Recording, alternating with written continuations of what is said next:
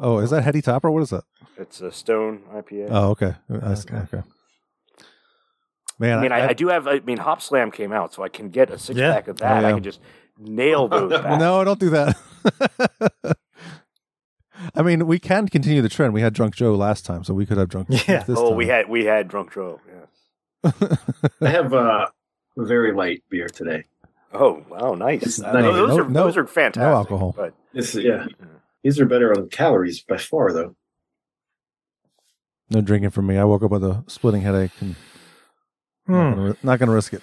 I'm fine now, but what's the deal with days we're doing podcasting? I get headaches. Last time we were doing a podcast, I had a headache too. I don't know. I also haven't been sleeping well for who knows why. Oh, yeah. Age. You get headaches anyway, don't you? Yes, but I feel like the lack of sleep has not been helping. No, that's a definite trigger for sure. It sucks. I get like 5 hours, and my body's like, "Okay, you're good." I'm like, "No, I'm not. I'm not. This is the fourth night in a row I've gotten 5 hours. I want a good 7-8 hours of sleep, please." So annoying. I wake up at 3 a.m. on the nose. It's like 4 a.m. usually for me. I don't know what that is. I wake up and I'm like, I know what time it is. I look at my watch. Yeah. I mean, I don't go to bed until 1. So okay, well, start doing that. Well, at this point, I may as well. Fuck it. Let's see. Well, let's see. Anyway. Actually, that'd be about 6 a.m. I go to bed about 10, so going to bed at 1. Now it's 6 a.m. Hey, that's not bad. Hey, think about it. Think about it. Yeah. Might as well just get up. I don't know. That's for me. Every time I go to sleep early, and there's, I've got 2 fucking kids, and I've got a job and all that crap. So there are some days where it just hits me like I'm going to bed at 9:30 tonight. Yeah, and those nights, every single time that happens, it's just like, oh, it's 3 a.m. Okay, well, just lay here. Maybe, hopefully, go back to sleep for a few hours. Yeah, I unfortunately don't have much. I don't know. I've been trying melatonin. It hasn't been doing shit. So I've heard that's supposed to help you sleep. Yeah, it's supposed to. Yeah. I used to love melatonin, but I think with every single thing that you do, you build up tolerances. And yeah, I was taking them every night. Well, the problem with that, the problem is that when you take those hormones, those artificial hormones, your body stops producing as much. So then when you stop, you don't have anything in there anymore. I mean, I'm sure it kicks in again eventually, I think, but no. Oh, there you go. Yeah. You tried heroin. Of course. That seems to make people tired. That was my first one I tried. No, I don't know. It is what it is. I'll get through it. Have you tried magnesium yet? I have pills, and I just keep forgetting to take them at night. So get those. He's too tired to remember. He forgets.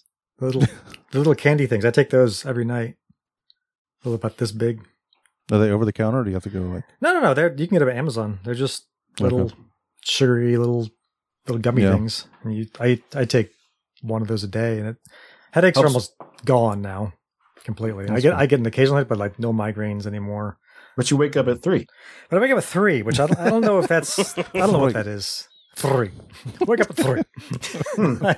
I have no idea. I don't think it's a magnesium thing. I think it's a weird, one of those things your body does where it's like, okay, it's time to get up. And you're like, really, it's not. So stop. Let's go back to bed. This is the most boring old man banter. It really is. You might want to delete that. This is what's that latest episode? It was all old man banter. Melatonin. My knee. I got to go to physical therapy next week. I'll take my back pills. Got to get some new Raiders this week.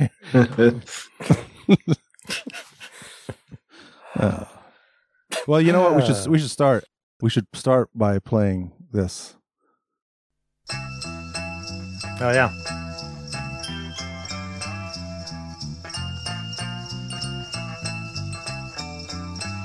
I always forget how long the intro is here,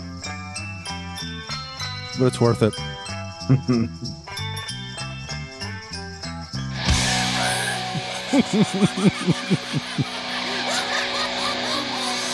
Perfect for a Pink Floyd episode. Yeah. I'm sure they were a big influence on King. Yeah.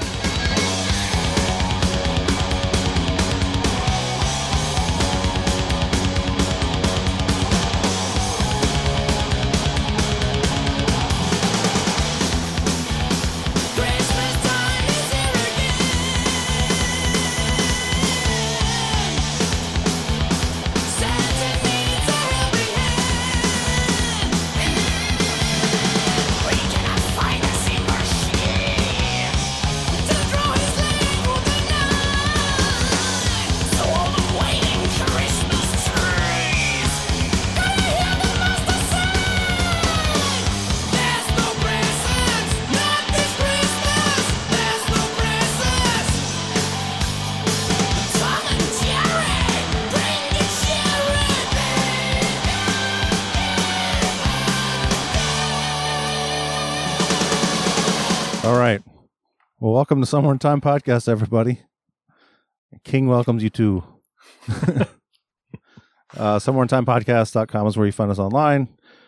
All of our episodes are streaming there. Links to our social media. YouTube.com/SomewhereInTimePodcast. You can watch our episodes there as well, if you would like. So, this episode, we are going back, way back, 50 years.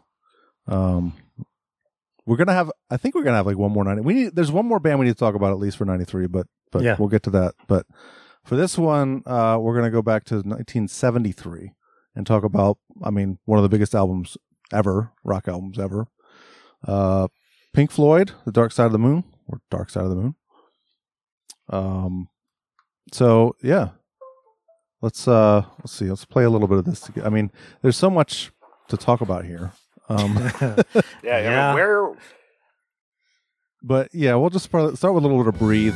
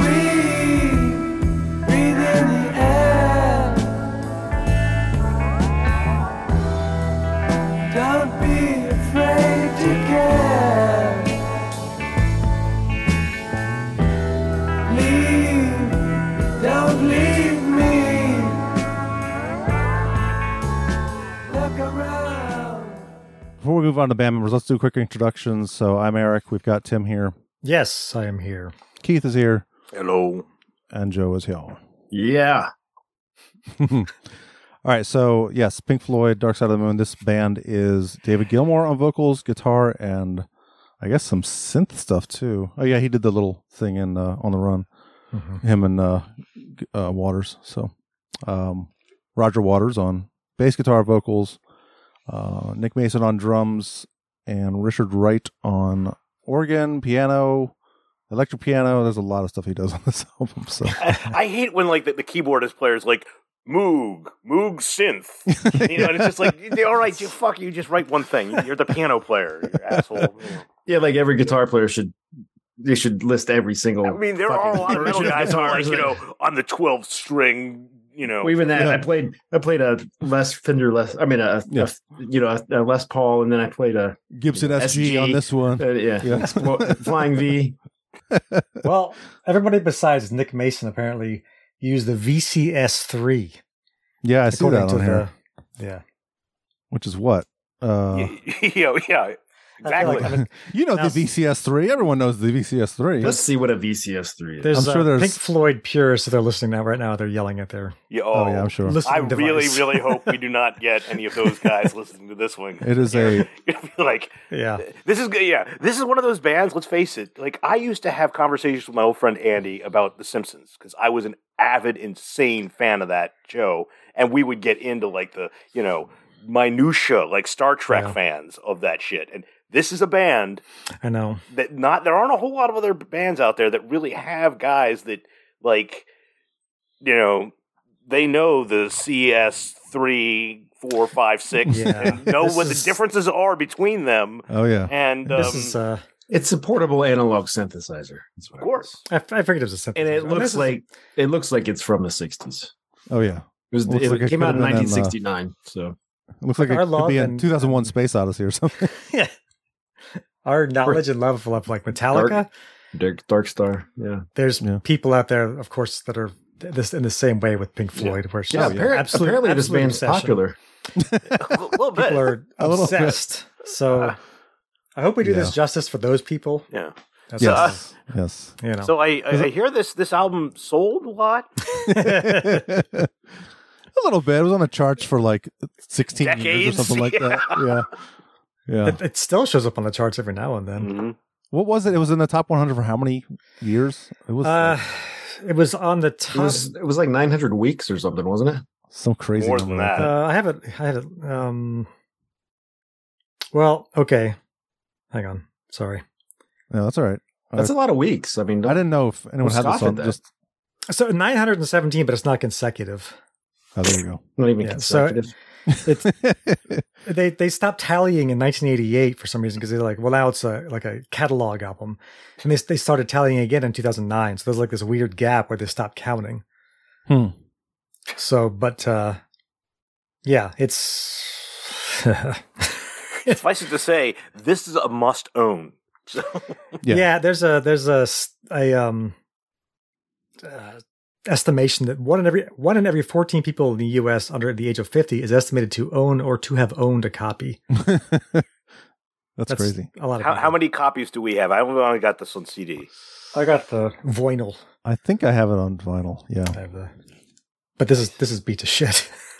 Yeah, I don't physically have one. I did buy one. It's just in transit. Okay. I finally got a Pink Floyd album. There you go. It's amazing. We can talk about the album cover stuff too, but there's a 1974 recording of this album that's live, and it's I have the vinyl of that. But we can talk about the album cover and stuff. But we can talk about the this is basically a graphic designer's instructions on how to print this album cover. Oh, interesting. Yeah, so we'll get into that. Well, shall we? Where do we want to start? I don't know. I mean, our history with this band, like I know for me and Tim, like, oh yeah, this is we had a big bond with our dad on this album or with this band, like yeah. And I think Tim, you introduced Dad to it. Yeah, we used to drive. Yeah, it's kind of crazy. I would take rides with him to Penn State to go see my sister, like to go pick her up for Christmas or whatever.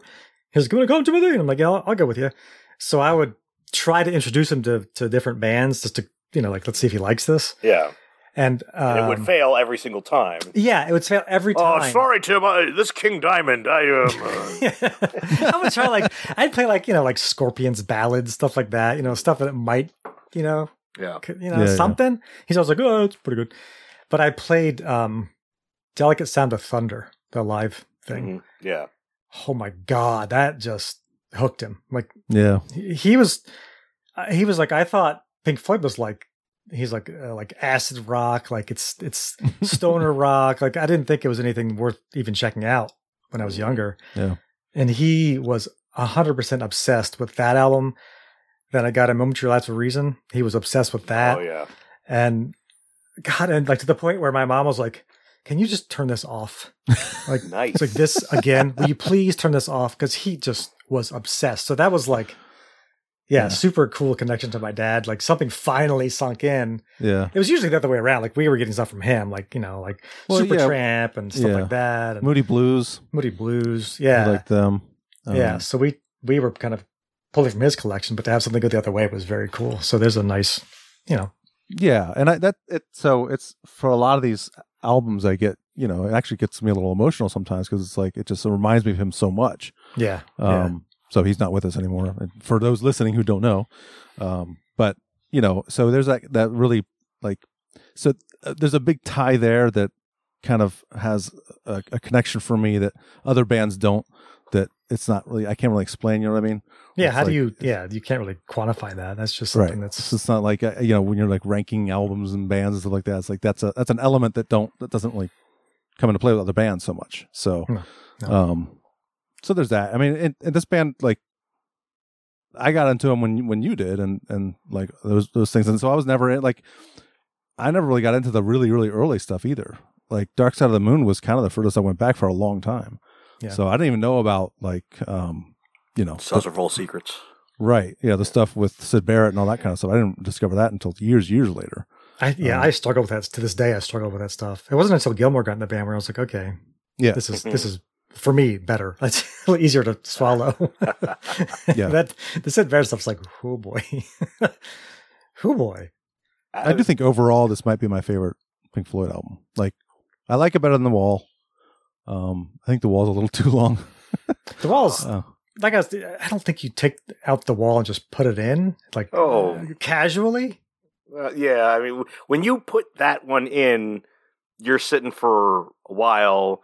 Yeah, and it's like an hour and a half long. Yeah, but it's also not like something that you do with people. It's no, yeah, that's what I mean. It's just it's an experience. It's it's a whole thing that you're going to be doing. Dark Side. If we all got together, we could throw that in. Yeah. Grab some Cheetos and just kind of like just not even talk from that an hour and a half. Yeah. For me, Pink Floyd, like this was one of those bands that like when I first got into metal, it was just like metal is the only thing that matters. And I had this one friend of mine in middle school who had the jean jackets with back patches and band patches all over. Yeah. And he came in and he had a Pink Floyd and it was pink.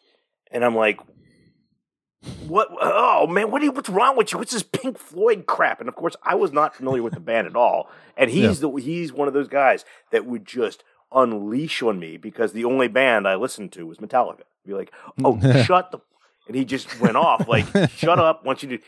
So for me, a lot of that old stuff that if it wasn't metal, it was garbage. So I didn't listen to anything until like really I went to college, and that's when I really fell in love with The Doors, fell in love with Pink Floyd, saw the movie The Wall for the first time, and first for me The Wall was like what blew me away with Pink Floyd. From there, I got The Wall. The second thing I got was a live recording of The Wall. I never bought the movie for some bizarre reason, but I loved that so much. And then I started, I've got Atom Heart Mother. I've got Animals somewhere. Animals, I think I was telling you guys, I'm a bit of a leftist. I think it's kind of obvious. So Animals is kind of my favorite for that specific reason. Yeah. But, and as you were saying, like, I still remember I got a 25 CD changer sometime in 1998. And with the purchase, I was allowed to get one free CD. And I ran over and I'm like, because at the time I'm just like, get a Pink Floyd album because that's going to be like 14 hours on one album compared to like, the 20 minutes of some punk shit that I listened to. Yeah. One way or another, I grabbed Delicate Sound of Thunder. I'm like, yes, because I was dying to have it. And seriously, I always thought it was just a little meek. Like I guess at that time, I just had expectations out the wazoo. But one way or another, for vinyl, I've got Ummagumma and one other thing, but it's not any of their classic stuff. But I've got, Syd Barrett's solo album. I honestly love, that's the biggest thing. When it comes to this band, Syd Barrett's really started it. And it was trippy as hell, drugged out like a wazoo. And, then he couldn't really keep doing it. So they kind of let him float away on his rivers of LSD. And is that what it was? So I'm kind of ignorant of that fact. I don't know exactly. I know he went crazy, but like, what was the whole story behind that? Was it just LSD? Was like there's rumors. It is drugs. I mean, the guy was doing, his breakfast was, a handful of pills that he didn't even know what they were. But there was my friend Aftab. We had him on the show. Yeah, he commented back when we were in college, like, oh man, Syd Barrett, he used to like take baths in liquid acid. Oh my God. And I don't know if that's true at all, but from what I hear, like this guy was like that, and the drugs definitely, hit the point. And really, it is it's believed that it was the amount of LSD the guy was doing permanently changed his brain to the point that he couldn't really function. Wow. So, yeah. But one way or another, that was Syd, and he was, so much of the crux of what started them off. And after he phased out, they kept on kind of going with the psychedelic stuff. But then really, I think, like, let's face it, Waters did contribute more than everyone else. It really hit the point where Waters, with The Wall, turned them more rock and roll than the weirdo psychedelic stuff. Yeah. I think. And as much, that's another thing. I think we were talking as we were preparing for this about Roger Waters and how he is kind of, as much as especially as a bassist, like knowing that the bassist was the guy doing all this shit, for me was just like, yeah, Roger Waters rules. But as it turns out, he's imagine that some big rock star might be a little bit of an asshole and hard to work with. So yeah. Did you guys listen to? When we were kids, we had an awareness of Pink Floyd, I think, because they had hit songs. Yeah. And I remember Money was the big first big. Yeah, I mean, that's the whole thing. Like Money and Another Brick on the Wall Part 2. God damn it. Yeah. You never hear either of those songs again. Yeah. Great. Yeah. And that's what sucks is, let's face it, Money is a great tune. I mean, any of the three Another Brick on the Walls, but I will easily, I could sit through 1 and 3 and rock out and go crazy. But as soon as 2 starts, I'm like, fuck. Even though they're the exact same song, I remember hearing Another Brick in the Wall too a lot in elementary school. Yeah, exactly. Yeah. So, and I remember having friends who were into metal. They were also into Pink Floyd, and I was like, that band that has like Money and like Another Brick in the Wall. That's that. What? Yeah. Why? And then just ignorance. I had no idea what was going on. But it was just weird. It was like discovering this vast well of greatness that you had no idea was even there. I mean, but as you just said, that's the whole thing. Regardless of metal or jazz or punk or whatever, this is one of those bands I think that everyone could just kind of sit back and appreciate. I mean, as much as it is rock and roll or whatever or psychedelic, there's just so much cool stuff going on, and it's I mean, as much as specifically with this album, this album is about Syd Barrett. It's kind of their feelings of how his life was going on, and that he kind of went nuts. Yeah. But there are relatable things where, like, you're thinking about somebody you had a close connection to that just you grow distance from, and things aren't the same with the same people all the time. So is it a concept album then? I mean, because I've seen some people say, I mean, musically for sure, right? Because there's tie-ins throughout the album to different parts, like Breathe, Time, and Brain Damage all have the same. There's a part in Brain Damage at the end where it kind of switches back to that same chord progression. But I didn't really. I mean, I've obviously I know of the lyrics, but I haven't really dug in to see like how much of this does tie into like Syd Barrett and all. What other themes are throughout the album to tie back to that. I mean, I know like Money is all about fame and stuff like that, but there was a note on Wiki about that. It says Roger Waters proposed that a new album dealt with things that make people mad, focusing on the pressures associated with the band's arduous lifestyle and dealing with the mental health problems suffered by former band member Syd Barrett. So it's pretty much a concept album. I mean, yeah. I mean, let's face it. Most of Pink Floyd's albums are concept albums. Yeah. And this is probably the first album that up to this point that had very direct lyrics. A lot of their other stuff was kind of just out there. Yeah.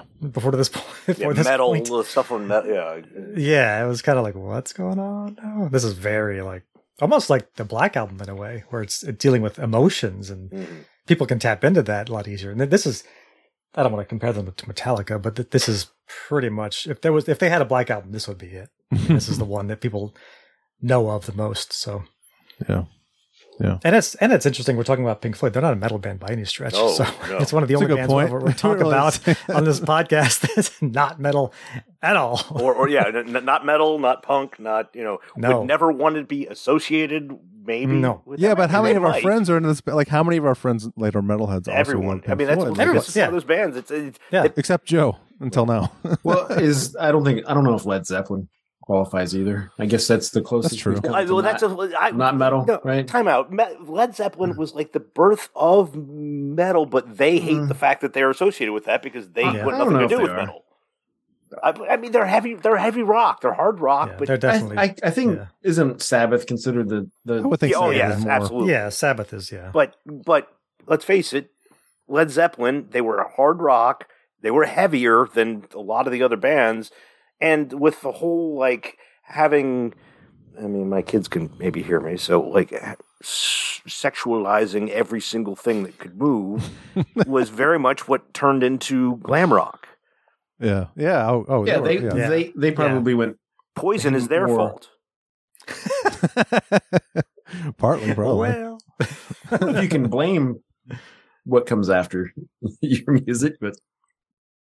Well, hey, did you know Eric played with Poison the other night? He did. Yeah, that's right. We talked about this on the podcast. Oh, that's right. Yeah, it was blurry. Well, speaking of, but what's funny is there was a mention of glam rock in the documentary thing, which we should mention. We're going to pull some clips from that and talk about that a little bit. Yeah, I think the British... glam rock from the British is a lot different than yes, I know. American Like early David Bowie, like early 70s Bowie is still considered glam. Queen was glam rock, and over here, the opposite of Queen was glam rock. They got a much better version of glam rock. For sure. Oh yeah. But the point of that was like that's what was the big moneymakers and the big hits in England at the time was these bands that were doing like the glam type stuff, and so. And if you look at live footage of Floyd, like they're in, Guinness t-shirts and shit. Like they're totally not. They're more the Metallica style. Yeah. Where there's like jeans and t-shirts and and writing music and spotlights. Yeah, lots of lights. Yes. Yeah. Lots of lights. Yeah.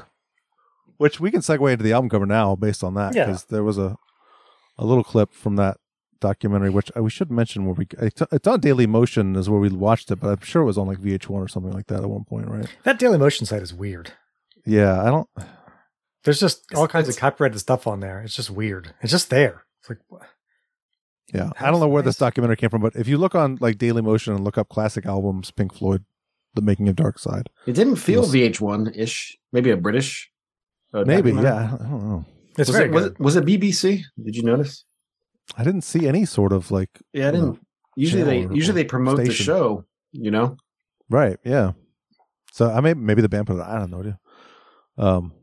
But anyway, there's a clip from that where they talk about the album cover and how they decided. So I'll play a little bit of that. We always wanted to kind of not be on our covers ourselves, not have pictures. It is probably the most recognisable album cover of all time. Something that you can sit and look at for a long time without getting fed up with it. The prism is the logo that absolutely defines the record. Dark Side of the Moon prism design comes from three basic ingredients, one of which is the light show that the band put on, so I was trying to represent that. Also, one of the themes of the lyrics, which was, I think, about ambition and greed. And thirdly was an answer to Rick Wright, who said that he wanted something simple and bold and dramatic. The presentation, as we call it, of the design to the band was a fairly brief affair. He just brought in 3 or 4 ideas. I do remember instantly seeing the pyramids. They came in and they looked around and they went, that one. Everyone immediately went, terrific, great, let's do that. That's it. I don't know where greed comes in on this album cover. I don't like. No. Who's looking at that going, yes, that is all about greed.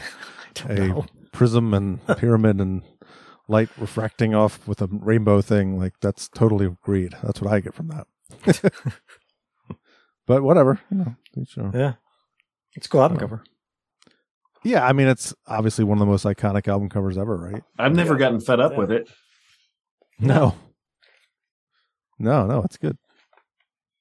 It's if you're on YouTube, sorry if you're not listening. If you're listening and not watching, you know what it looks like. Yeah, but what's who weird the hell is does not side, know? It's the prism, side 2, and the rainbow is upside down.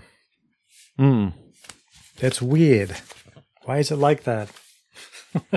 Because of the drugs. Also it's not centered, which I always thought was kind of funny. Yeah. Well, that would like be. It's a little. I'd be fed up with it if it were centered. Okay, that's the inside. So that when I was talking about the live thing, if it's the 1974. If you get yeah. Where's the thing with the pyramids they were talking about? I don't know. Remember that was in the documentary. Yeah, but it has all the instructions for like to the printer. Like this little. Here's what to do here, and here's what to do here, and if you. Oh my gosh! It's really cool, and like the back has. Yeah, so that's like here, I have to turn this down. Yeah, so like the instructions. All right. Well, our listeners aren't going to be able to. I know they can't what see that it. says, so you're going to have to explain. No, explain. Read everything in there. We could probably just cut that out. Read the instructions. 90% magenta plus 80%. Some sure other shade of blue. Yeah. Inside cover, all background up to key lines to print solid black. Black plus 80% cyan. I mean, it's literally like instructions on what the printer should do. Like they know how nerdy their audience is, and they're like, they'll get into this. Oh yeah, 80% cyan. They left in the Roy G. Biv. They left off the I, so it's Roy G. BV. Yeah, you that's notice true. The heartbeat going on that. Mm-hmm. Yes. Yeah, let's look at this. That's how the album starts, right? Kind of. Yes, there's a heartbeat. An actual. Well, sometimes if you raise the volume up loud enough. Sometimes I see those pictures of the heartbeat, and I'm like, that's not even close to what a heartbeat looks like through the EKG. They actually got a real one because they have good attention to detail. Yeah, there you go. Maybe it's not upside down. Maybe it's just how it is. I guess if you caught a rainbow with one, you could turn it into a beam and then refract it. Yeah. Anyway, you can get this. This comes with a giant box set, but you can get it just as is, this live thing. Well, Joe was saying the live stuff from the 70s is not good. Well, this one's very good. Well, they put out a bunch of shows from that tour. I found them on Spotify and Apple Music. Well, I mean, were those? I mean, but they weren't like released live albums. It's just, I believe, probably somebody ends up with a recording of it off the board or something. I hope. I don't know. I don't know how. I don't know what they did. It was horrible. I was like, oh my fucking god, I can't. Yeah, the 72 one. Yeah, I found some of that on Spotify. It was pretty bad. It's pretty rough. But this 74 one's really good. It's live at Wembley, 1974. It's the whole entire Dark Side of the Moon album live, and it sounds fantastic. So yeah, like here's another thing. I still have never listened to Live at Pompeii. That one is on you guys Spotify. listen to that? Yeah, I think so. Yeah, that sounds familiar. Did you know that album's on Spotify too? Yeah. Okay. I was playing it earlier today. Yeah. I didn't see it on Apple. I'll look again. Huh. I'll just put it on Spotify. I don't use Spotify as much. I wish I did now because I got that end of the year thing, and it was like not even close to what I was. Oh, it's just the stuff I can't find on Apple Music. You know. Yeah, your what is it called? The year-end awards of your life or whatever. Yeah, what was it called? I think Spotify Wrapped. That's what. Oh yeah, I think the Live at Pompeii is the thing Joe was talking about.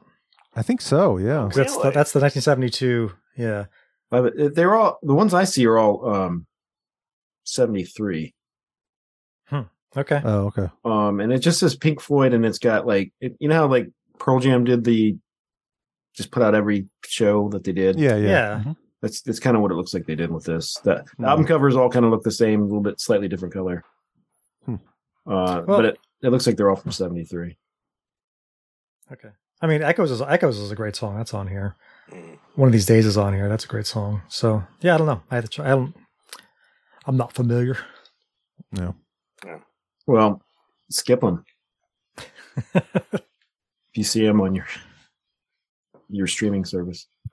I would honestly have to say though, this is one of those bands that, God damn it, like they, let's face it, a Division Bell tour.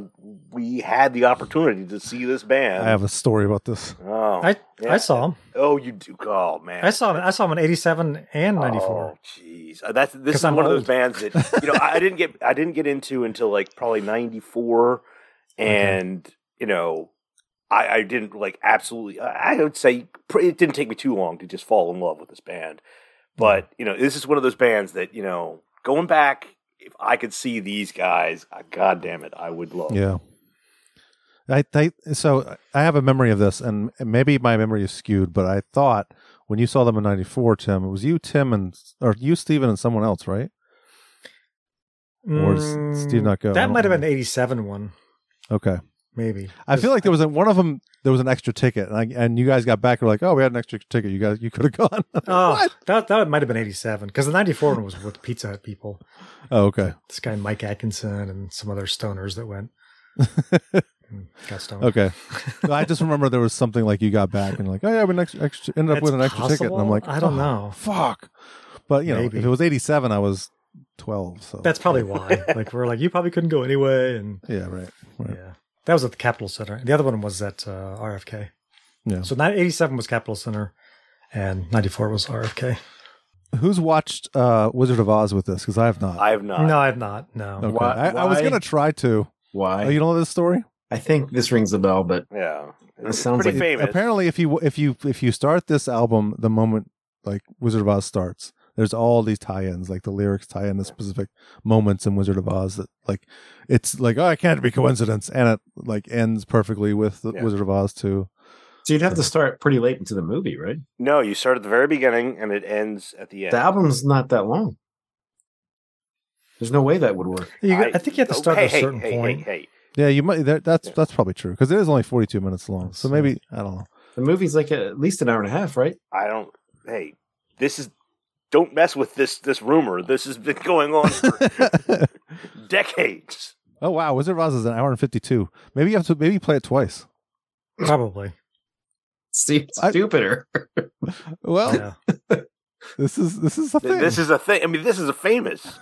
Everyone knows this, Joe. Gosh. The producer called this a complete load of eyewash. Yeah, it is. It is. The producer of what? The movie? No, the album. The album. Oh, yeah. I mean, Alan Parsons. Richard Wright was Alan just Parsons. like, no. What are you talking about? It's like, get off your drugs, man. Yeah, it's not. We should. No, don't do that. We probably should keep doing that. But producer, by the way, stop thinking that like we would have done something nonsense.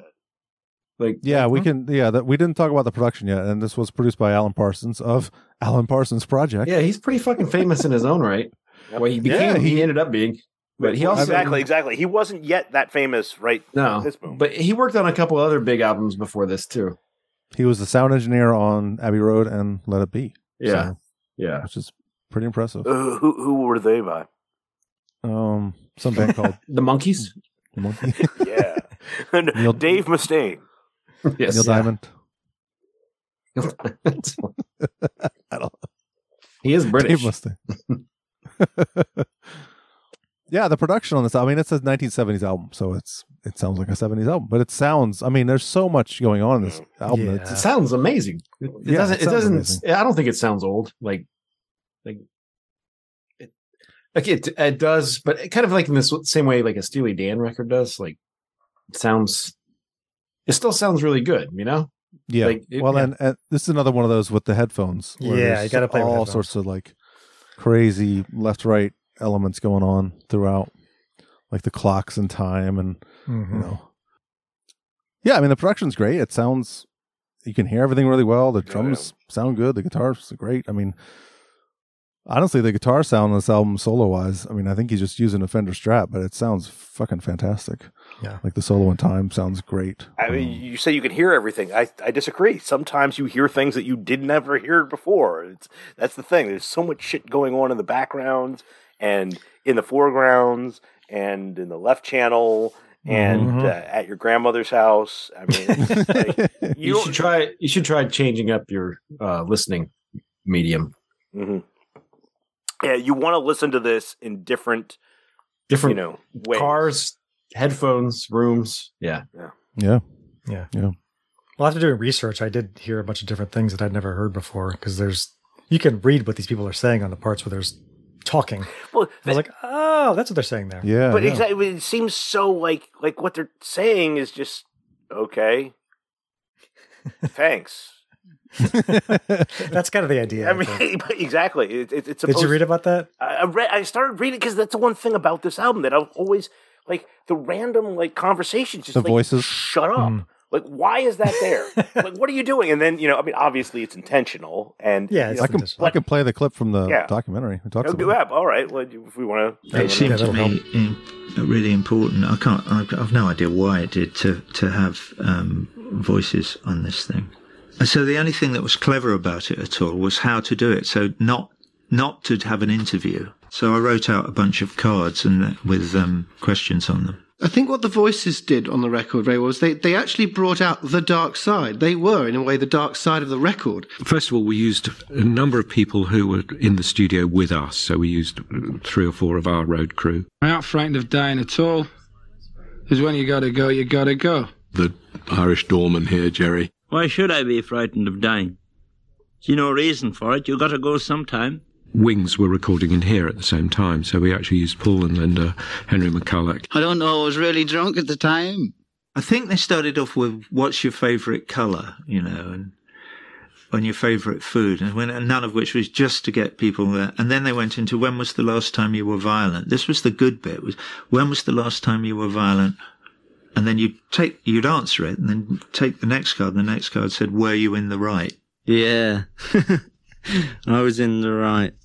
Yes, absolutely in the right. I certainly was in the right. Yeah, I was definitely in the right. That geezer was cruising for a bruising. And this remarkable roadie called Roger the Hat. If I participate in this fucking effort, I hope I'm going to get my gold disc at the end of it. Imagine that. Oh. Did you find it weird that they asked these random people, when was the last time you were violent and were you in the right? And they all had an answer for it? Well, I mean, think about it. The first voice you hear is the band's roadie. Okay, I guarantee he would have experiences. Yes, he definitely was violent sometime. I mean, but like, there's another guy was this Jerry O'Driscoll. They mentioned Jerry, the Irishman. Yeah, he was a doorman at the studio. So trust me, I bet a lot of people at Abbey Road would just be like, "Oh, we're here and we want to boom." Shut up and leave, Yeah. Well, then he was in the right. Yeah, yes. Also Irish. Well, yeah. Yes. Drink, fight, fight. Yeah. It's basically their religion. I just thought if someone asked me, I'd be like, cheers to Shane MacGowan. Last time I was violent? Never. I don't know. 7th grade when I punched the kid in the stomach? I don't know. There you go. Were you in the right? Yes, he was making fun of me. So there you go. Everyone's always in the right. I think that's going to be a universal answer. You ask some, Right, yeah. They're going to say, well, I shouldn't have done that. Yeah, you should probably ask the other person, too. Yeah. Right, yeah. Both sides of the story. Yeah. Yeah, the voices thing is I mean, there's definitely, it explains a lot now that I know what the what's, why they did that. But, listening to it just casually beforehand, I was like, I don't know what the hell they're talking about. Yeah. I just thought it was just being weird. Yeah. They didn't, for the sake of being weird. They didn't use Paul McCartney, which in retrospect, that's good. You don't want him on your fucking record. Well, all of a sudden he's like, oh man, this great vegan recipe I have for tofu lasagna. No, that wouldn't have done well. Who was that? He was trying to be too funny. He wasn't taking it very seriously. So they were like, get the fuck out of here. And then they kicked his ass and they were in the right. and they were in the right. And they saved that clip instead. Well, should we get into the tracks? There's a lot to talk about the tracks. There was one thing about the production. There was supposed to be a quadraphonic mix, which I don't know if that came out or not. But what does quadraphonic mean? It's 4. So it's basically it's 5.1 without the 0.1. It's 4 speakers. So you'd have 2 in front, 2 behind. So it's 4. It's 4. Okay. I guess I was thinking 5.1 is basically it's 4 speakers and a subwoofer, right? That's 5.1. I thought that was a center speaker. Is there a center speaker? I thought anyway, I think the 0.1 was a subwoofer. I don't know. Maybe it is. Anyway, it's 4 speakers. There's 2 in front, 2 behind them. I'm assuming that's what it is. But I like the quadraphonic. That's what. Wait, the 0.1? Is that what you're talking about? I was saying 5.1. I thought 5.1 was 4 speakers and a sub. That's what made it. That's what made the 5. No, I thought it was 5 and a 1 and a sub. Is that's what I thought. Because you got center 2 and then 2 in the front, center 2 in the back. Okay. 7.1 now that you got to have. Yeah, they have 7.1. Then anyway, 2 standing behind you. Yeah. This quadraphonic mix was not completed when the album was released, so there was a press reception held at the London Planetarium, and the band didn't show up. They instead had life-size cardboard cutouts of the band, and a stereo mix of the album was played over a public address system. Oh my god! Yeah. Like what? It still got like good reviews, but. I thought that was a little extreme, but yeah. So I don't weird. know if the quadraphonic one it must have been released at some point. I think bands have done that since too, right? They've gone back and remastered it and had it because I've seen. Didn't you have a bands quadraphonic? Recently? That was a quadraphonic. Wow, Punk was a big car stereo, right? Remember that? I think that's right. Yeah. Yeah. But their bands, now that they have the what is it called? It's like not surround sound, but what is it? Like when you turn a show on Netflix and it says it's in Atmos. Atmos.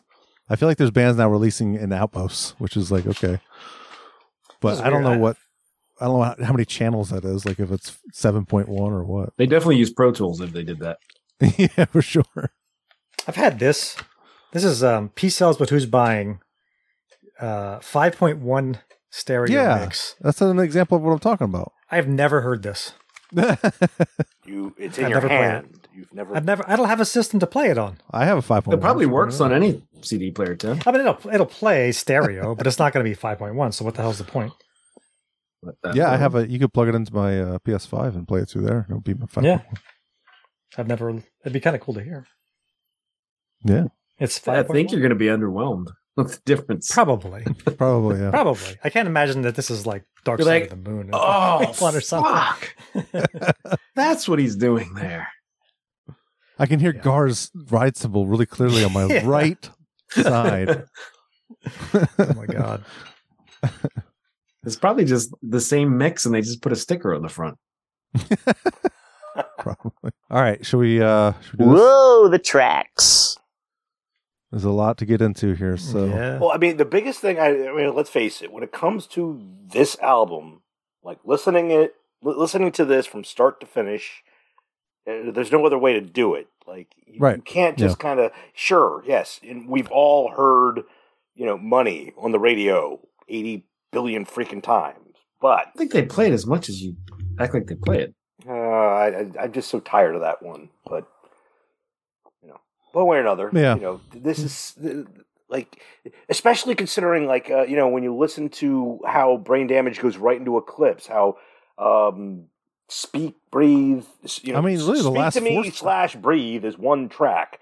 However, what part is Speak to Me and what part is Breathe, and one way or another, it doesn't stop before. I don't think there's a song that actually ends. Exactly. Here. I mean, maybe just goes Great Gig in the Sky, but like. Money, but even that fits. Money kind of is the outlier. That's what I'm saying. Yeah, I think that the great gig in the sky into Money. That's like the only one that kind of has an end. Which is Money might have an end too. But it's the first song on side 2, so it's a good place to do that if you're going to. Yeah, that's true. Yeah, kind of had to. But Us and Them, Any Color You Like, Brain Damage, Eclipse, all of those blend together. This was this was the first album that I actually went through and played along to the whole thing on bass guitar, and just because I wanted to see what these chords, that's why I was texting you some of these chords earlier. Yeah, and the bass is fucking shit simple on the whole thing, really. Which is I should have played this when I started playing bass. I would have gotten into Floyd and the Floyd and and I could have played some cool songs back then. But yeah, it's there's so much of like the refrain keeps repeating. Yes. Well, there's a really cool thing about that refrain that I can play here, which was on that documentary, but I love this, and I think you'll like this a lot, Keith. Keith, did you watch that documentary? I did not. Okay, so I think you'll dig this a lot, I think.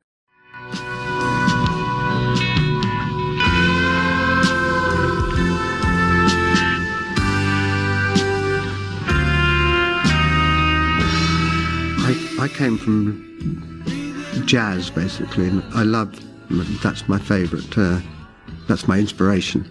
And the interesting thing about this song, this is the keyboard about the piano jazz, player. Right? There's a certain chord, which is Richard Wright. That is totally down to a chord I had heard on actually Miles Davis' album, Kind of Blue, which is that chord. That chord I just loved.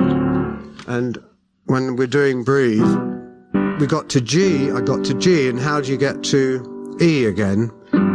Well, again, normally you go...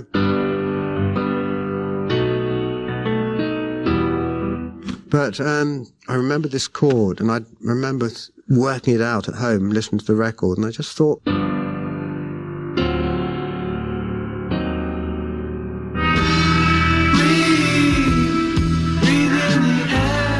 So cool. I love that stuff. It's really cool. I mean, and now I'm just sitting there like, what song on Kind of Blue? 'Cause, I mean, it might be blue and green, or it might be all blues, but like... Now you have to go listen to that album to find that chord. I don't even know what chord it is. Joe could probably tell me. It's you were playing it earlier, but I don't remember exactly the... I mean, that's the whole thing. Like, I have to find the spot. And actually, I don't think there's any bass guitar on that song, so I didn't play it. Oh, really? There's no bass guitar on that song? Does it Speak to Me or Breathe? Breathe. Oh yeah. Speak to Me is just the opening. I didn't start looking at the guitar parts until the end of the album. It's like, what is going on here? Like these, yeah. But I could look it up. Yeah. I made a playlist of. Where's my playlist? Well, he said they go from G to E, so it's G something E, whatever that middle chord is. Yeah, that's that weird. Bam, bam, bam. It's cool though.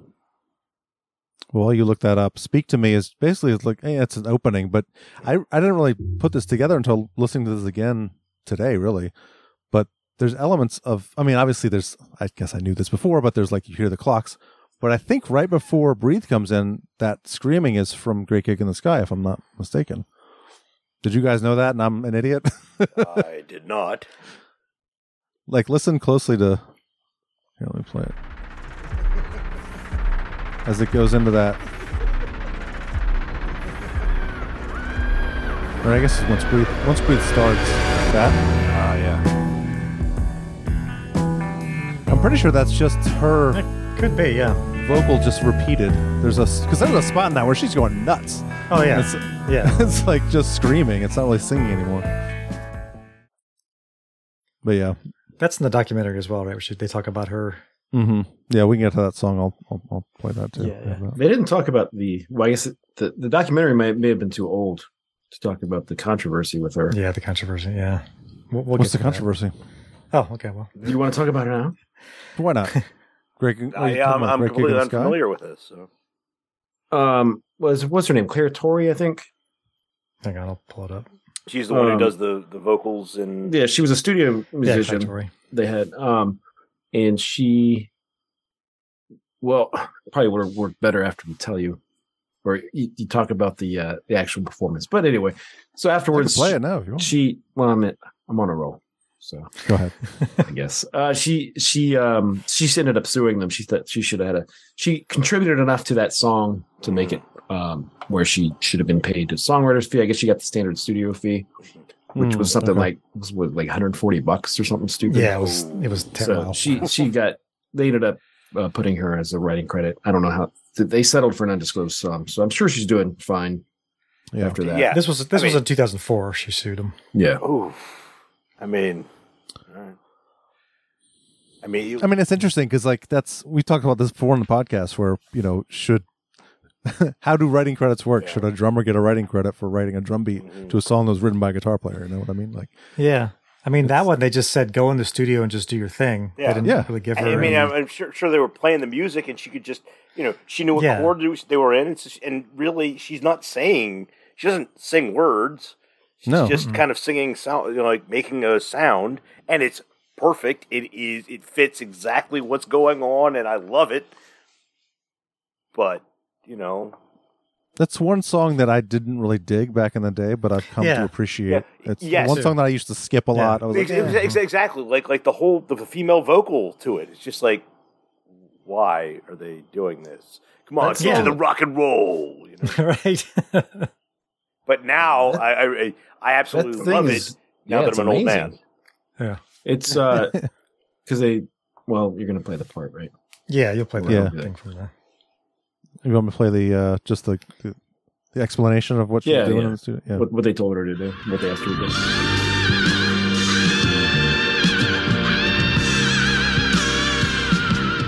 No idea whose idea it was to get somebody, a female singer in, but Alan Parsons knew Claire Torian, had been working with her, and said, why don't you try that? She just went in there and improvised over it.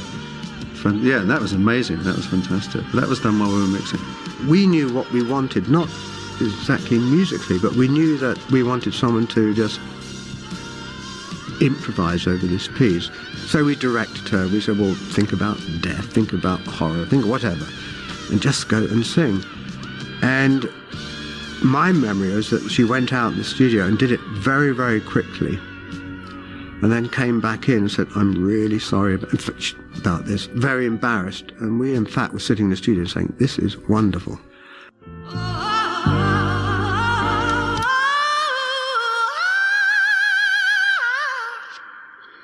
At the very end of this, I remember we increased the echo slowly.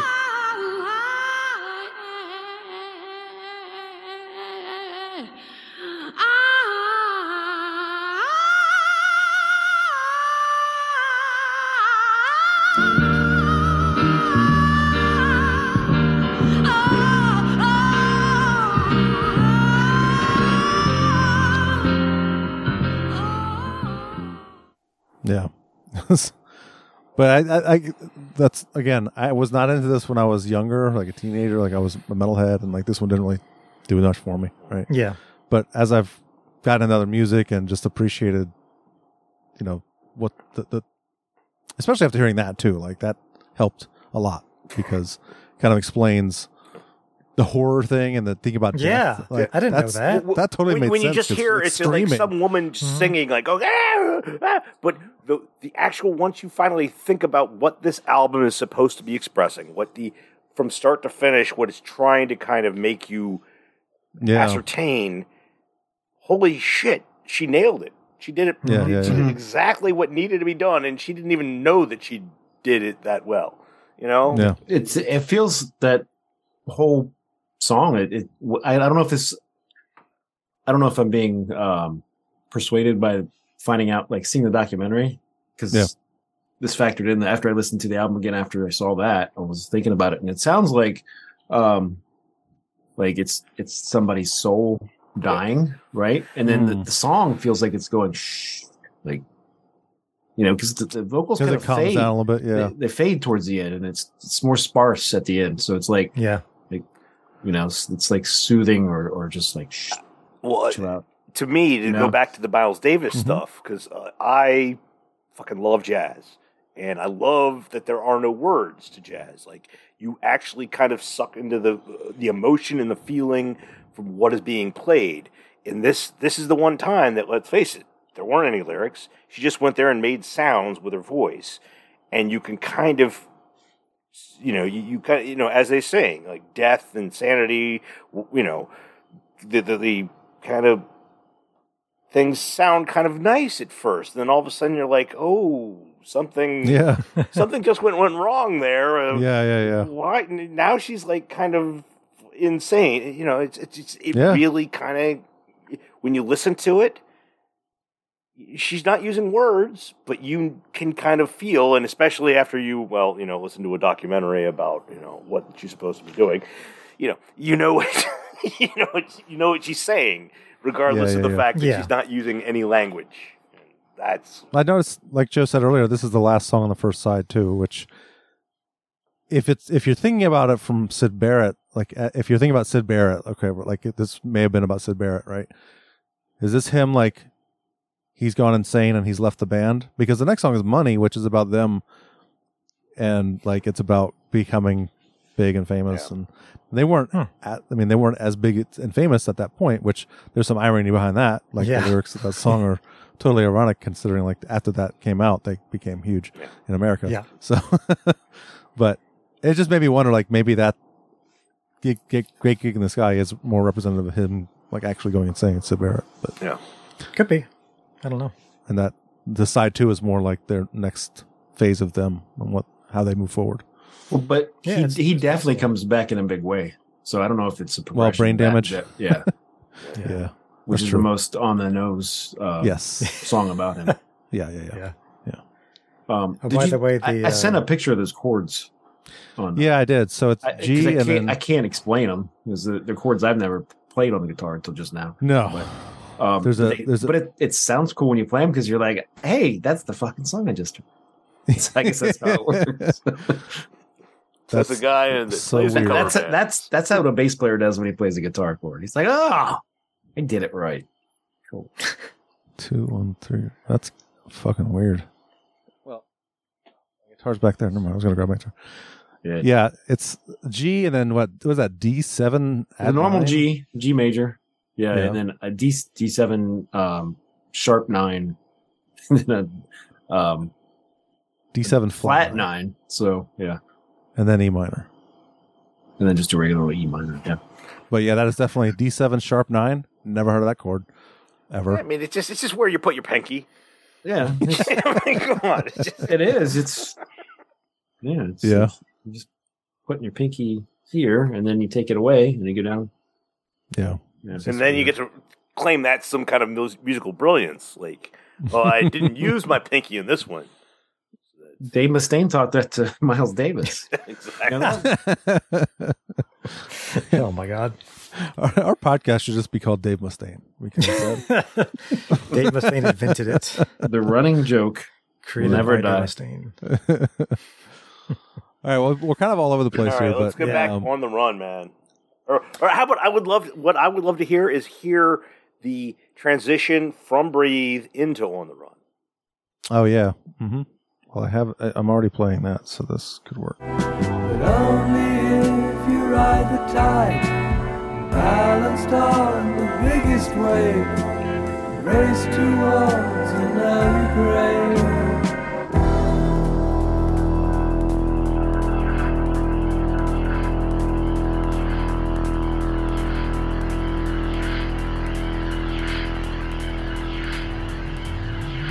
This is definitely a headphone song.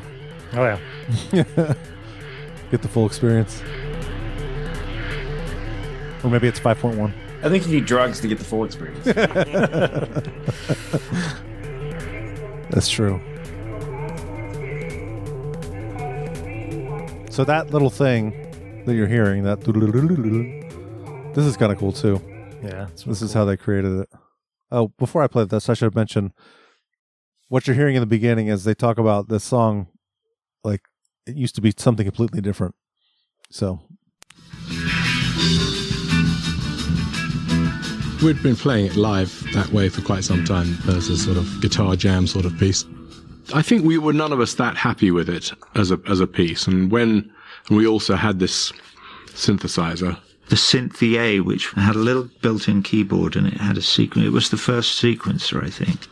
I just plugged this up and started playing one sequence on it, and Roger immediately pricked up his ears and thought that sounded good, and came out and we started mucking with it together, and he put in a new sequence of notes, and it all developed out of that. A series of notes played in slowly, triggering a noise generator and oscillators, and then just speed it up, you know.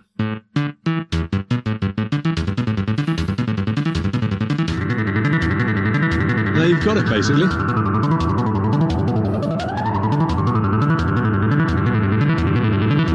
And that, of course, immediately sounded much more exciting and new than what we were currently doing. cool. In the documentary, you see he's got the synthesizer out and he's actually just hitting. Yeah. David Gilmour's just hitting those notes. It's like, boop, boop, boop, boop. It sounds like a fucking Casio keyboard or something. Yeah. Atari 2600. Exactly. Yeah. 8-bit sounds, basically. Oh, by the way, that quadraphonic version was released only in Germany. Of course. In 1973. Fucking Germans. Well, we have the internet now. That's true. Yeah. I'm sure you can. Discogs. Mm-hmm. Uh-oh, Joe's going to buy another record. I'm buying that one. Oh, my God. You imagine what's that cost? $250. More than that, probably. Yeah. Oh, if we get him drunk enough. Yeah, so On the Run keeps going and going and going. And it's great, though. It's, that's one of my... That is, I'm about to say, like, it's one of my favorites from the album. But, like, is it? Considering, like, there's so many great. And that goes into... So the clocks start coming in. Yeah. And that goes into time. Which is basically Breathe Part 2. Yeah. This is my favorite song on the album. Yeah, it's a good one. Amazing. More headphone goodness. This documentary mentioned that, like, all those clocks were, like, actually recorded at the same time. Like, they had to set up all the clocks to ring at the same time. This was all behind, before you could do digital stuff. Yeah, so. It's all, yeah.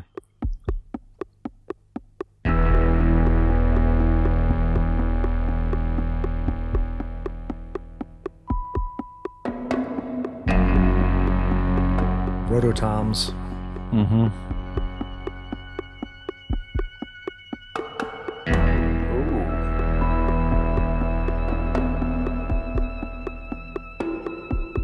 170 bucks is the best price you're gonna get.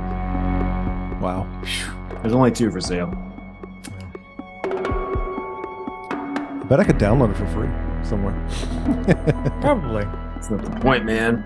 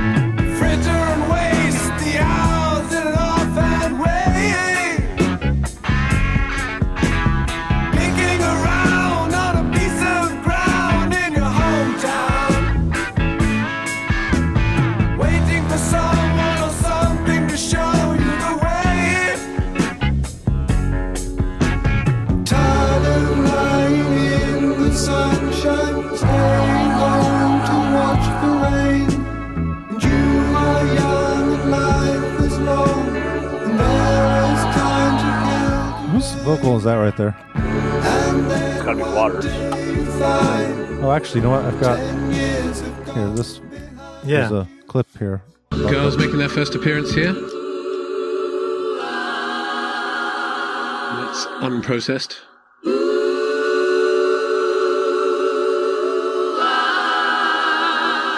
And we actually put this effect called a frequency translator on them, which made them sound like this.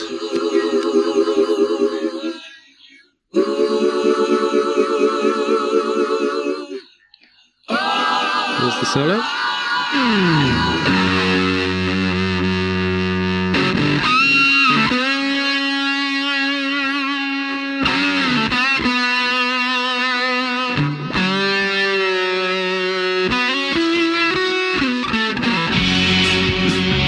best guitar solos ever.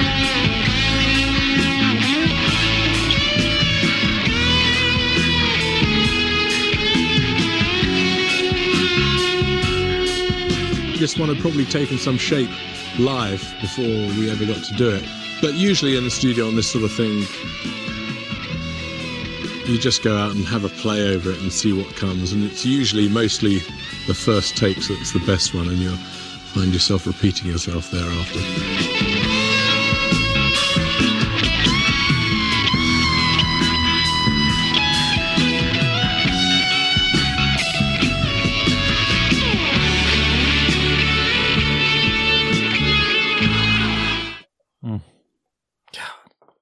Gilmore's so good. I mean, the crazy thing about it, and I think, Joe, you mentioned this earlier. Let's face it, when it comes to this band, I mean, they're psychedelic rock and roll, whatever. I mean, I think people kind of pull them into kind of the prog rock, but they aren't, like the shit that Geddy Lee and Neil Peart were doing. With like Rush at all. These guys, like what they're doing is actually pretty solo. Yeah. I mean, they're doing what they want to do, and it's not complicated. There's not that solo is so Yngwie Malmsteen insanity going on. It's all about feel. Exactly. There's so few notes in that solo, really. But it fits perfectly. That's what David Gilmour does. And then the whole Comfortably Numb solo as well is just like, oh my god. Yeah. Just holy. One of the great things, and they know this. They did this intentionally, obviously, but one of the great things about this album is what it isn't doing. You know, like the space that's in there. Yeah. So deliberate. It's intentional, exactly. Yeah. In fact, one of the things I was listening to the live version of this on Pulse. Before we got on, and it sounds great, and it's it's cool and all, but and the bass guitar it's so much fuller in that, but that normally I would love that, and I did. But at the same time, I was like, that's not what this album's supposed to be doing. Like, he's doing such simple stuff on the bass throughout the whole album. Oh, yeah. It's like octaves and a lot of fifths, and that's really all he does. There's a little bit of stepping up, walking into the chord, like thirds and stuff, but it's so simple. There's really needs to be. There's no Roger Waters on Pulse. Right? Yeah, I know. I could tell it wasn't. It was. Yeah. It was somebody who was a big show off on bass. Hired gun. Yeah. Which I probably the son of somebody that was involved in the Well, he talks about, Roger Waters talks about a little bit about like the space and us and them, like intentionally leaving that us, like, they didn't put the echo in yet. It was just like, leave that open. Don't fill it with stuff. Just kind of let it lie there. So, but there's a lot of that in this album for sure. But even the lyrics on that song, though, they're so fucking good. So good. Yeah. Just about so good. That last part. Just about like you realize you're out of time, and now you're home, and you're like, fuck it. This is what I like. No, the best line is the one about you find 10 years of God behind you. It's totally true. Yeah. And this is the Breathe chord progression again. Yep. Slower. It's older now. My bones beside the fire, far away across the field, the tolling of the iron bell.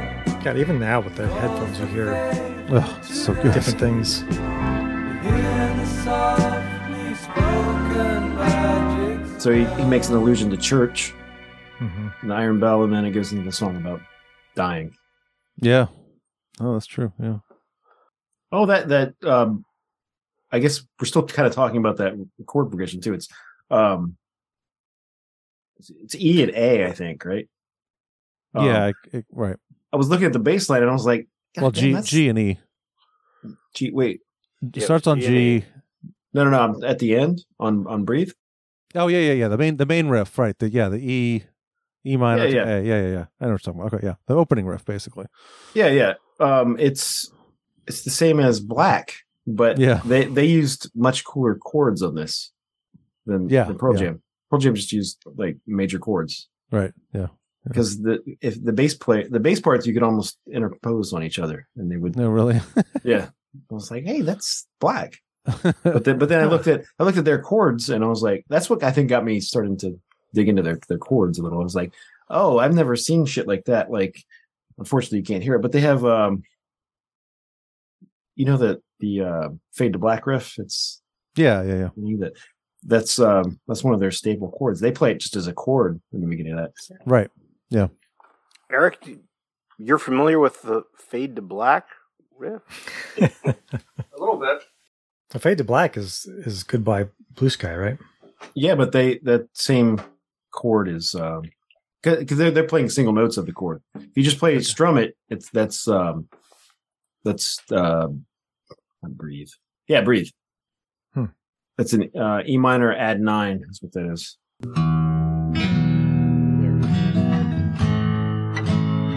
So their A is an A7. Did you see that one? Yeah. Oh, this thing, right? Wait. Yeah, you leave the D in there. Yeah. How long have you been playing guitar? Yeah, I don't really, but you're holding one, so it's the same. It's kind of it's the same as bass, it's just smaller. It's just and you can play chords instead of single notes. And well, you can play chords on bass. You can, but it's not gonna. They don't sound as good. No. I'm trying to figure out this weird chord progression that's in Breathe. That. Well, do that on your own time. What do you say? We move on to right. Great Gig in the Sky. Okay, fair enough. It's getting edited out. Doesn't matter. I'll leave the part in about the little, the cool E minor. Yeah, that's cool. That's good stuff. It's neat, especially once you finally tuned. Shut up. All right. Well, we talked about Great Gig. You want to play a little bit more of Great Gig in the Sky? Yeah, we kind of covered it already, I think. Yeah, I think well, we did. Right? Yeah, I think so. We could just flat out skip Money. Yeah. We've all heard. We all fucking know that goddamn song. Because there's some cool stuff about Money, though. There's some cool stuff, yeah. But, yeah. So it's in 7. So the one thing about Money that I think people forget is that it's got the weirdest. It's one of the biggest hits with the weirdest time signature. Very unusual. 7/8 time. Good riff.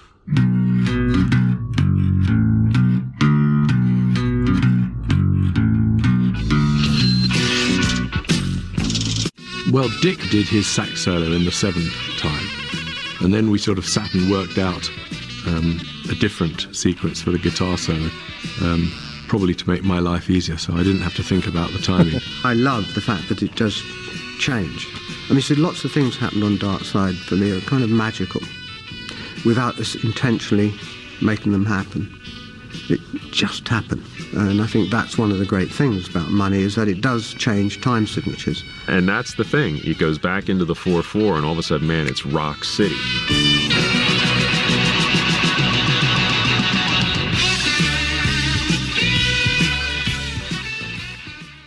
Yeah, that's cool. Mm-hmm. It is weird. You don't hear 7/8 very often. You don't. I mean, they are progressive to an extent. So the way Roger Waters was playing it, he was doing the open string, which I found interesting. You know what I mean? Yeah. Because it's not, I don't think he played it like that on the album, because there's a little bend at the end.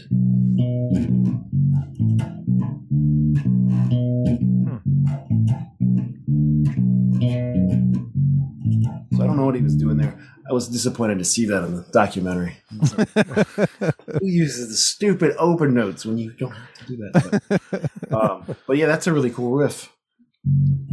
Kind of bluesy. Yeah, he talks about that too. I have that clip too.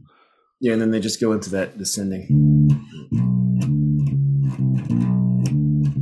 Yeah, it's just straight blues. Yep. Goes on forever. The Pulse version, it really goes on forever. Yeah. Jamming, man. it's a little too much. I don't. I feel like this is not an album you should jam on, even if it's your band. Like, just fucking, you need to. Well, there were arguments that people were saying, well, it's not really Pink Floyd anymore when Roger Waters left. They're like, it's more of a David Gilmour solo project. I don't agree with that. I don't think so. But I could see where there'd be an argument about that. What did you say, Keith? I don't know. The fact that Mason and Wright were still involved in it. Yeah. And, you know, I mean, sure, that's the one thing. Like, Waters definitely eventually, like, flat out fucking took over. Like, The Wall and the final cut are, holy shit, no one was allowed to do anything or even put their fingerprints on that shit because it was his band. And you know what? I'm kind of, I mean, that's the one thing. I loved Roger Waters. When I first, fell in love with his band, I was just like, God damn it, yeah, the bassist being the motherfucker. And you know what? Hey, you know what? He made some incredible shit. And then he was like, it's over because I say it's over. Yeah. And it's like, fuck you. No one else is done with it. And you know what? He's even stated, like, oh, they never came up with ideas. They couldn't write songs. Oh, I'm sorry, but I own a copy of Delicate Sound of Thunder. I own, Momentary Lapse of Reason. Momentary Lapse of Reason. And guess what? Sure. Yeah. They aren't Dark Side of the Moon. They aren't The Wall. Like those are great albums. Division of Bell's a great album. Exactly. I dig that shit, and I would have easily seen that band without you. So fuck you. I mean, Dogs of War is a heavy song. Dogs of War is easily probably the best non-Roger Waters Pink Floyd song. Yeah. It's so good. That is. Yeah, that's great. I mean, they had to go to court to settle this whole dispute. They were like, Roger Waters was like, we're done. And the other guys were like, we're not really done. Well, not to mention, like, that's the whole big thing that Wright is not allowed to be listed as a musician in the band.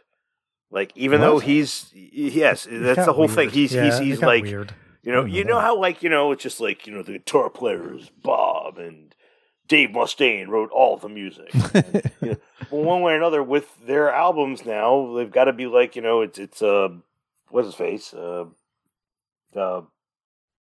Their guitar player, David Gilmour. Gilmour, yeah, it's Gilmour, Nick Mason, additional, players is right, and he's not allowed to be listed as a member of it, and that's part of the legal bullshit that they had to jump through because of Roger. But that was before all this Roger Waters stuff went down. Well, that's exactly. It was. I think it was after this album. I think it was. He apparently wasn't contributing enough, but still, like, who the hell was saying he wasn't contributing enough? Because I kind of figure it probably wasn't Nick Mason. Yeah, he was fired, but then like, well, you can still play in the band, but you're not in. It's really weird. It's a weird thing. Yeah, it's like he still played on the albums and still contributed, but they're like, you're not a member of the band. No, I mean, that's the whole thing. You are. He was in the band. Yeah. For all of the albums. It's not like one album they did this. He's like for 2 decades. No, that's a huge part of their sound. Yeah. Mm-hmm. Oh, yeah. Yeah, I mean, he was... Yeah, I mean, for a band like this, let's face it, the keyboards are going to, be kind of necessary. Yeah. I mean, he talks about the fact that he helped write that whole part and Breathe, the I know. progression between the G and the D. It's because of Miles Davis, motherfuckers. But he was contributing. He was helping write music. So the fact that they were like, no, that's stupid. That's bullshit. And we should mention that there is this 50th anniversary that Roger Waters put out of the Dark Side of the Moon, which God, I hate saying this, but it sucks. It sucks so bad. It sounds like a parody. It's fucking horrible. It's not good. It's kind of what I imagine. It's like Lulu mixed with what I imagine Jim Morrison will be doing Who's Still Alive. I mean, the more the older and older Roger Waters gets, the band. I mean, I'm always going to love the motherfucker because it's kind of like John Cleese. They just kind of get weird and cantankerous. I don't know. the hell is John Cleese doing that's weird? He's the big Brexit guy. It's he is. I know that. It's like, okay, you're past. You should have just shut up and enjoyed Monty Python and Fawlty Towers revenue and been a nice old guy. And no, I'm going to be a political activist. I looked up the Nick Wright, or the Wright thing, the firing of him. Mm-hmm. It was during the wall. Nick Wright. You're mixing them both. So I know. I'm sorry. I just meant God. You can say Dick Wright. Dick left. No, dick in your mouth. Richard Wright. God, the worst time with this. He was fired basically he fired me by Roger Waters. And during the Wall sessions, because they're basically saying like he didn't have much to offer. He's not doing much in this album. Who was allowed to do anything in the Wall besides? That's the thing. Like you said, he'd become like a dictator at this point, and I don't know. There's a bunch of stuff you can read about it. It's funny that you use that phrase, considering his dad died in World War II. Oh, okay. Yes. There's a couple more parts of Money that I wanted to play. At least just the clips from these documentaries about. Here, I'll play this one first. It's about how I talked about this earlier, but the fact that they became huge after this song came out in America. Money is an amazing single because it's about the very thing that it became. It's about success. Something certainly did the trick, and it moved us up into Super League, I suppose you might say, which brought with it some great joy, some pride, and some problems. Of course, it changed our life. We were now a big rock and roll band playing in stadiums. You don't know what you're in it for anymore. You were in it to achieve massive success and get rich and famous and all these other things that go along with it. And when they're all suddenly done, you're going, well, why? What next? It's not to say we didn't do some good work, but the good work that we did was actually all about a lot of the negative aspects of what went on after we'd achieved the goal. I mean, that obviously informed what turned out to be the next album quite deeply. Wish You Were Here. Because we weren't, most of us, most of the time. They were a platinum monster. And it's not a lot of fun. So tonight's the last show of the tour. How's that feel? It's like this your last Wall, so we're talking the end of Spinal Tap, or are you going to try to milk it for a few more years in Europe? Well, I don't really think that the end can be assessed as of itself as being the end, because what does the end feel like? It's like saying when you try to extrapolate the end of the universe, you say if the universe is indeed infinite, then what does that mean? How far is all the way? And then if it stops, what's stopping it, and what's behind what's stopping it? So what's the end, is my question to you. Yeah, so the last 4 songs really are all, I consider those like one big song, really. Yeah. I mean, they all flow together. Us and Them, which the chorus of this song is, I think I agree with Joe. I think Time might be my favorite song, but this is close. It's a close second, and the chorus of the song, it gives me chills every fucking time when that organ comes in. Oh God! To me, the climax of this album is Brain Damage and Eclipse. Yeah. Yeah. Well, let me play a little bit of this. But one thing I'd love to mention, in Us and Them, and also, let's face it, there's a few other places, as we stated earlier in the conversation, they brought a vocalist in that did just improv vocals that, didn't have words to it. Sax solos. Yeah. Chicago was, pretty popular at this time, but who the fuck else was doing this many sax solos in a guy? Did they ever do sax solos in any other album? No. Well, they said on the documentary, they brought this guy in, he was in a band with David Gilmour before Pink Floyd. So David Gilmour knew him, and he just brought him in, and they were like, hey, he did an awesome job. But this opening at his. What did he say? They were too embarrassed. They were too embarrassed to ask anyone. They didn't know or something. Yeah. We don't know saxophone players. We knew this one guy that was in a band. Why don't you come in? do a solo for I don't know, maybe these 3 songs. But this fits perfectly. Yeah, it's amazing. This one's called Hot and Heavy. Exactly.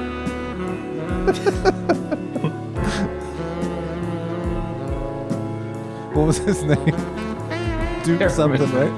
Oh, Duke Silver. Oh no, I was talking about the Seinfeld episode. Oh, that's right. But yeah, Duke Silver.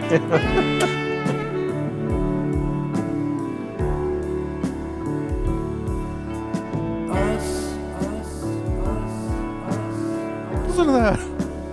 Yeah, exactly.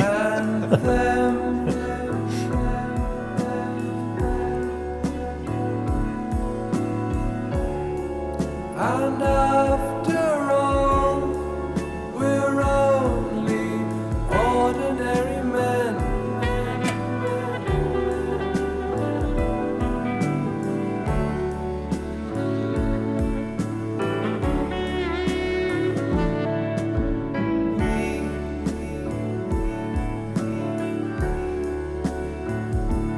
And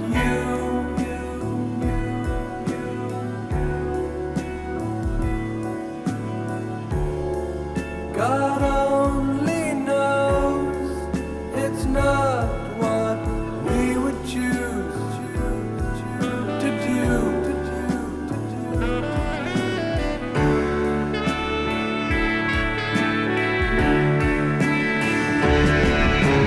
Forward we cry from the rear and the front rank down. So good. Oh, yeah.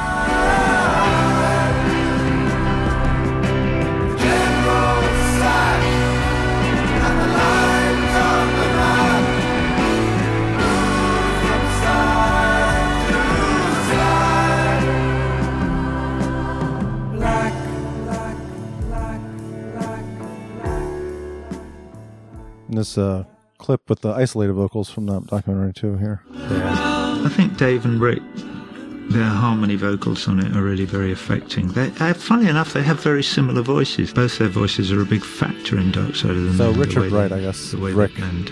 Haven't you heard? It's a battle of words. That's Dave and Rick together. And then Rick does another part below that, which you can hear now. And then the girls are also joining in.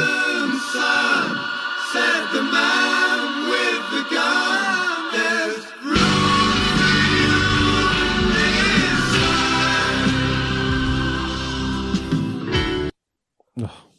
God, so good.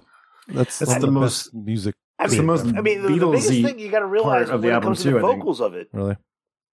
I mean, well, let's face it. Like all of these guys could sing, so they were all singing some parts of this, shit. Yeah. And Yeah, there's. You were saying it's Beatlesy, Joe?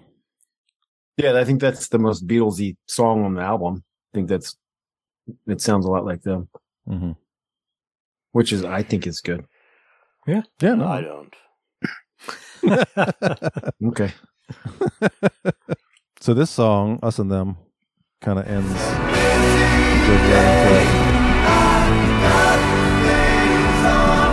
Any color you like. Any color you like, yep.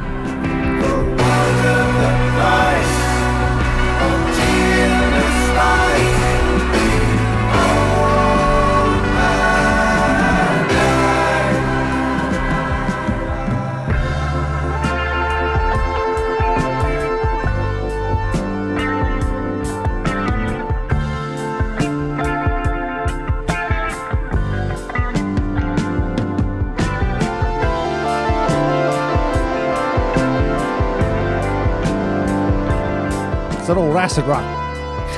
That's right. Man, I'm so high.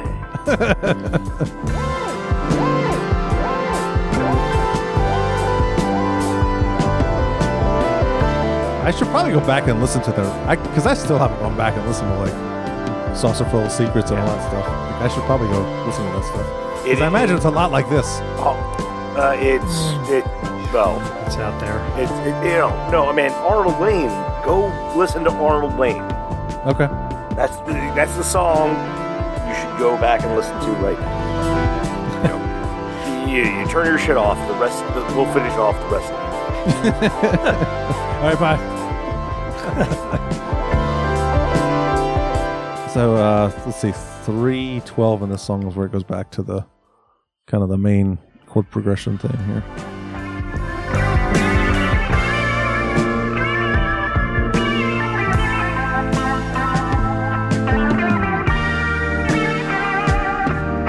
And then goes into Brain Damage. Yeah. Which is just unbelievable, these last two songs.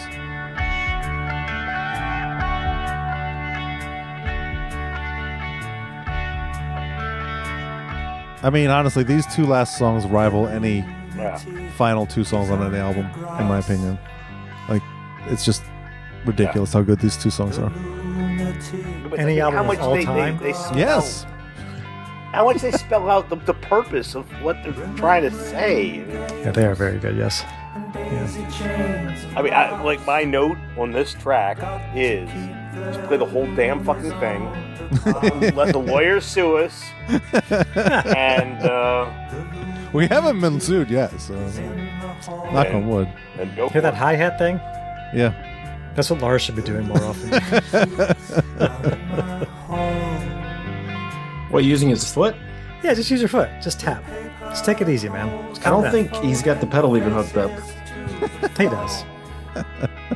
He's got a drop clutch. When does he open the thing? Maybe on Fade to Black he does it. Oh, that's right.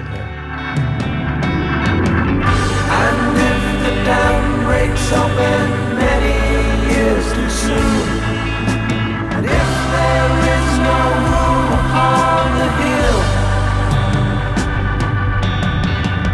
and if your head explodes with dark forebodings too, I'll see you on the dark side of the moon.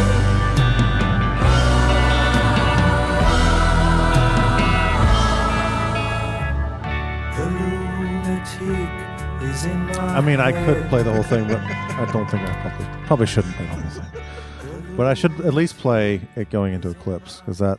Yes. Oh my God. Exactly. So the fact that it doesn't stop. It goes right into the next song, and I mean, Eclipse. Yeah. God.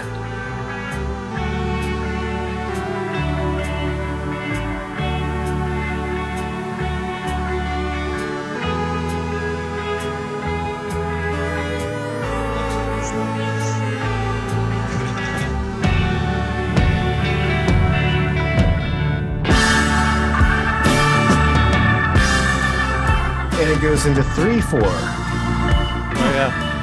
1, 2, 3, 4. Yep. All that you touch, and all that you see, all that you taste, all you feel, and all that you love, and all that you hate, all you distrust, all you save, and all that you give, and all that you deal, and all that you buy, big, borrow, or steal, and all you create, and all you destroy, and all that you do, and all that you say, and all that you eat, and everyone you meet, and all that you slight, and everyone you fight, and all that is now, and all that is gone, and all that's to come,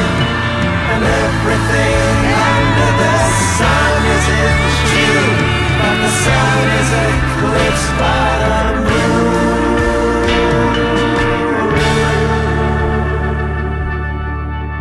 It's perfect. You played the whole thing. I know. You can't turn it off. I know. That would be offensive. I love how that the melody goes there. Everything under the sun is in. That's so cool. Yeah, it's great. Yeah. Genius. Yes. Well. What else is to say about this album? I mean, we.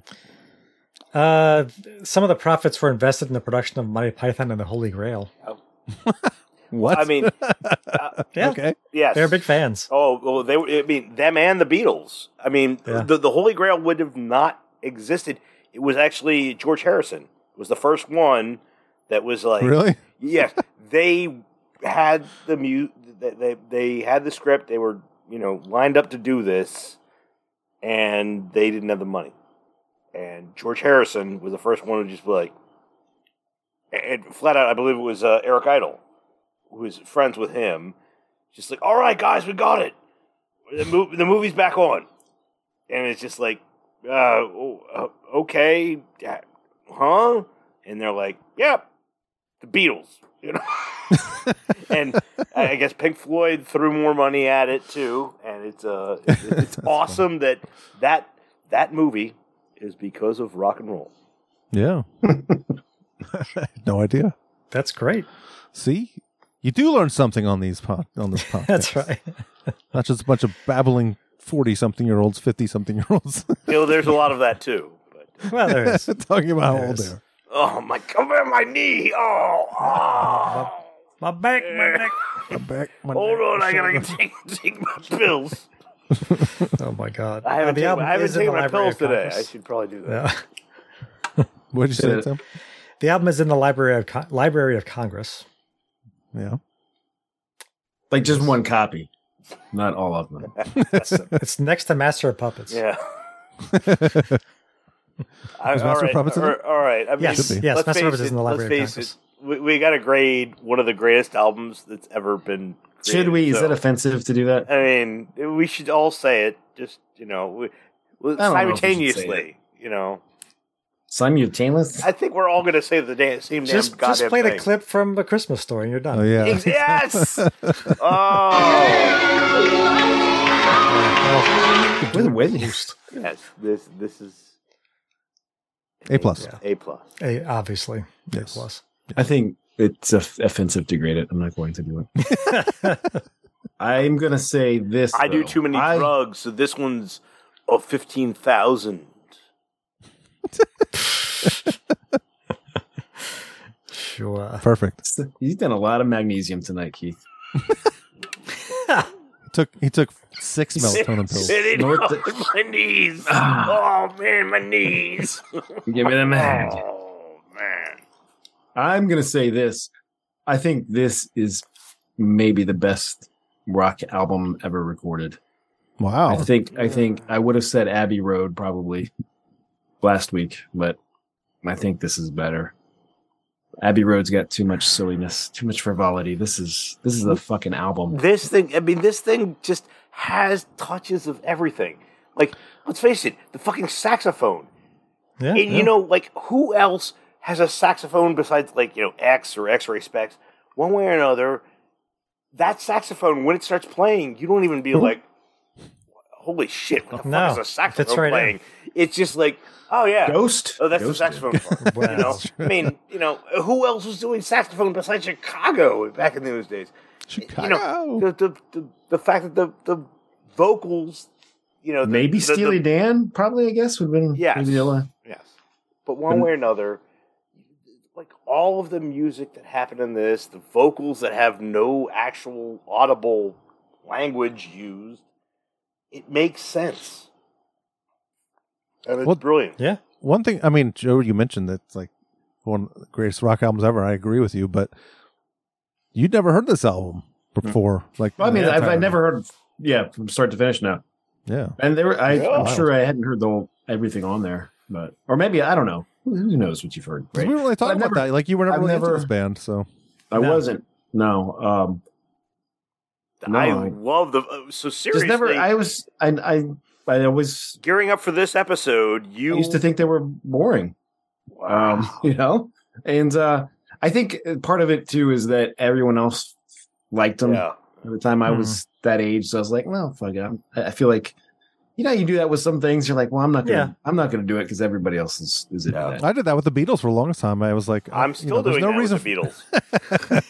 I was like, I didn't really like them. I thought they were cheesy and but then I had so many friends and everyone was like, dude, you have to get in, like, you have to explore their stuff, and just, I was like, all right. Yeah. So, I mean, and I felt like I did, and okay.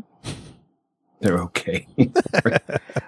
Well, are you going to dip into more of this stuff, Joe? Or are you going to go listen to like? Yeah, I will. I think I will listen to more. Yeah. Oh, I mean, maybe Joe, not the Sid Barrett version. I personally love the Sid Barrett stuff.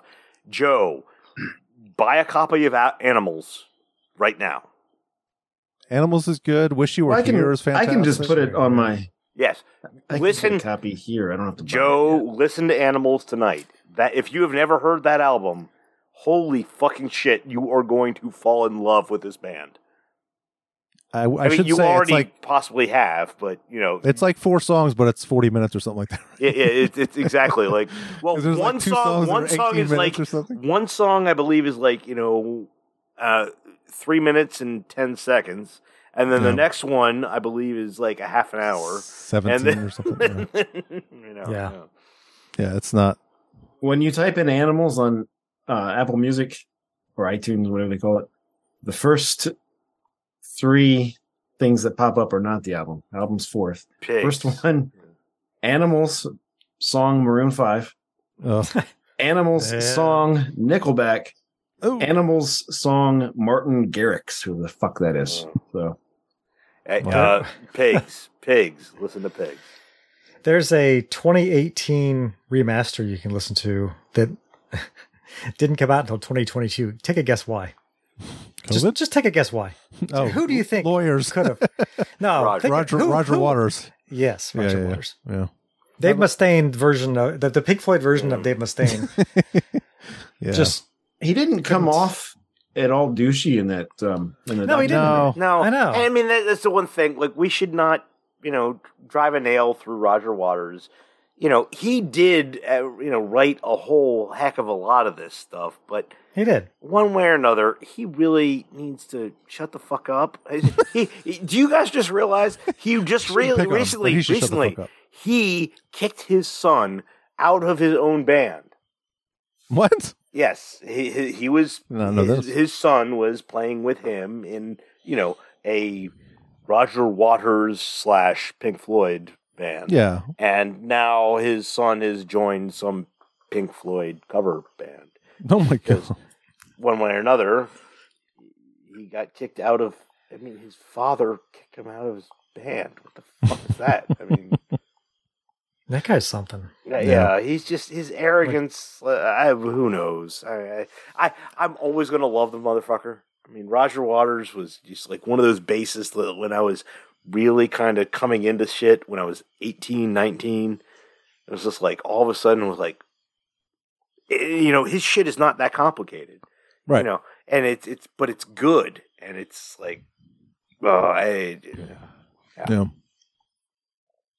yeah. Just it's a shame. Yeah.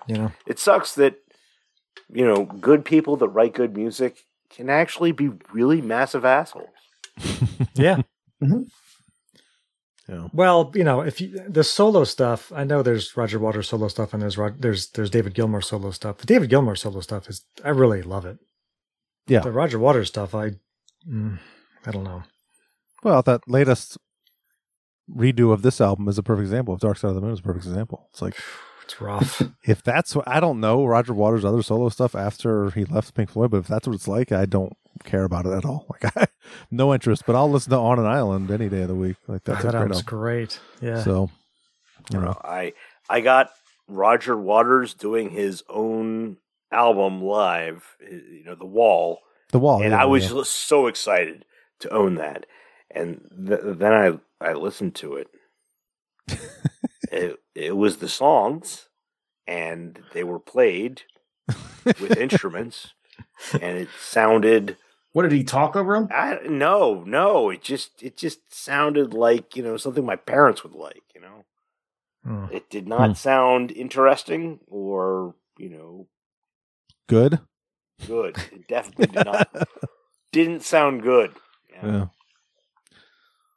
Yeah, but there's live David Gilmour stuff out there. There's a bunch of not a bunch, but there's a couple of live, and of course he does Pink Floyd stuff, and it's fantastic.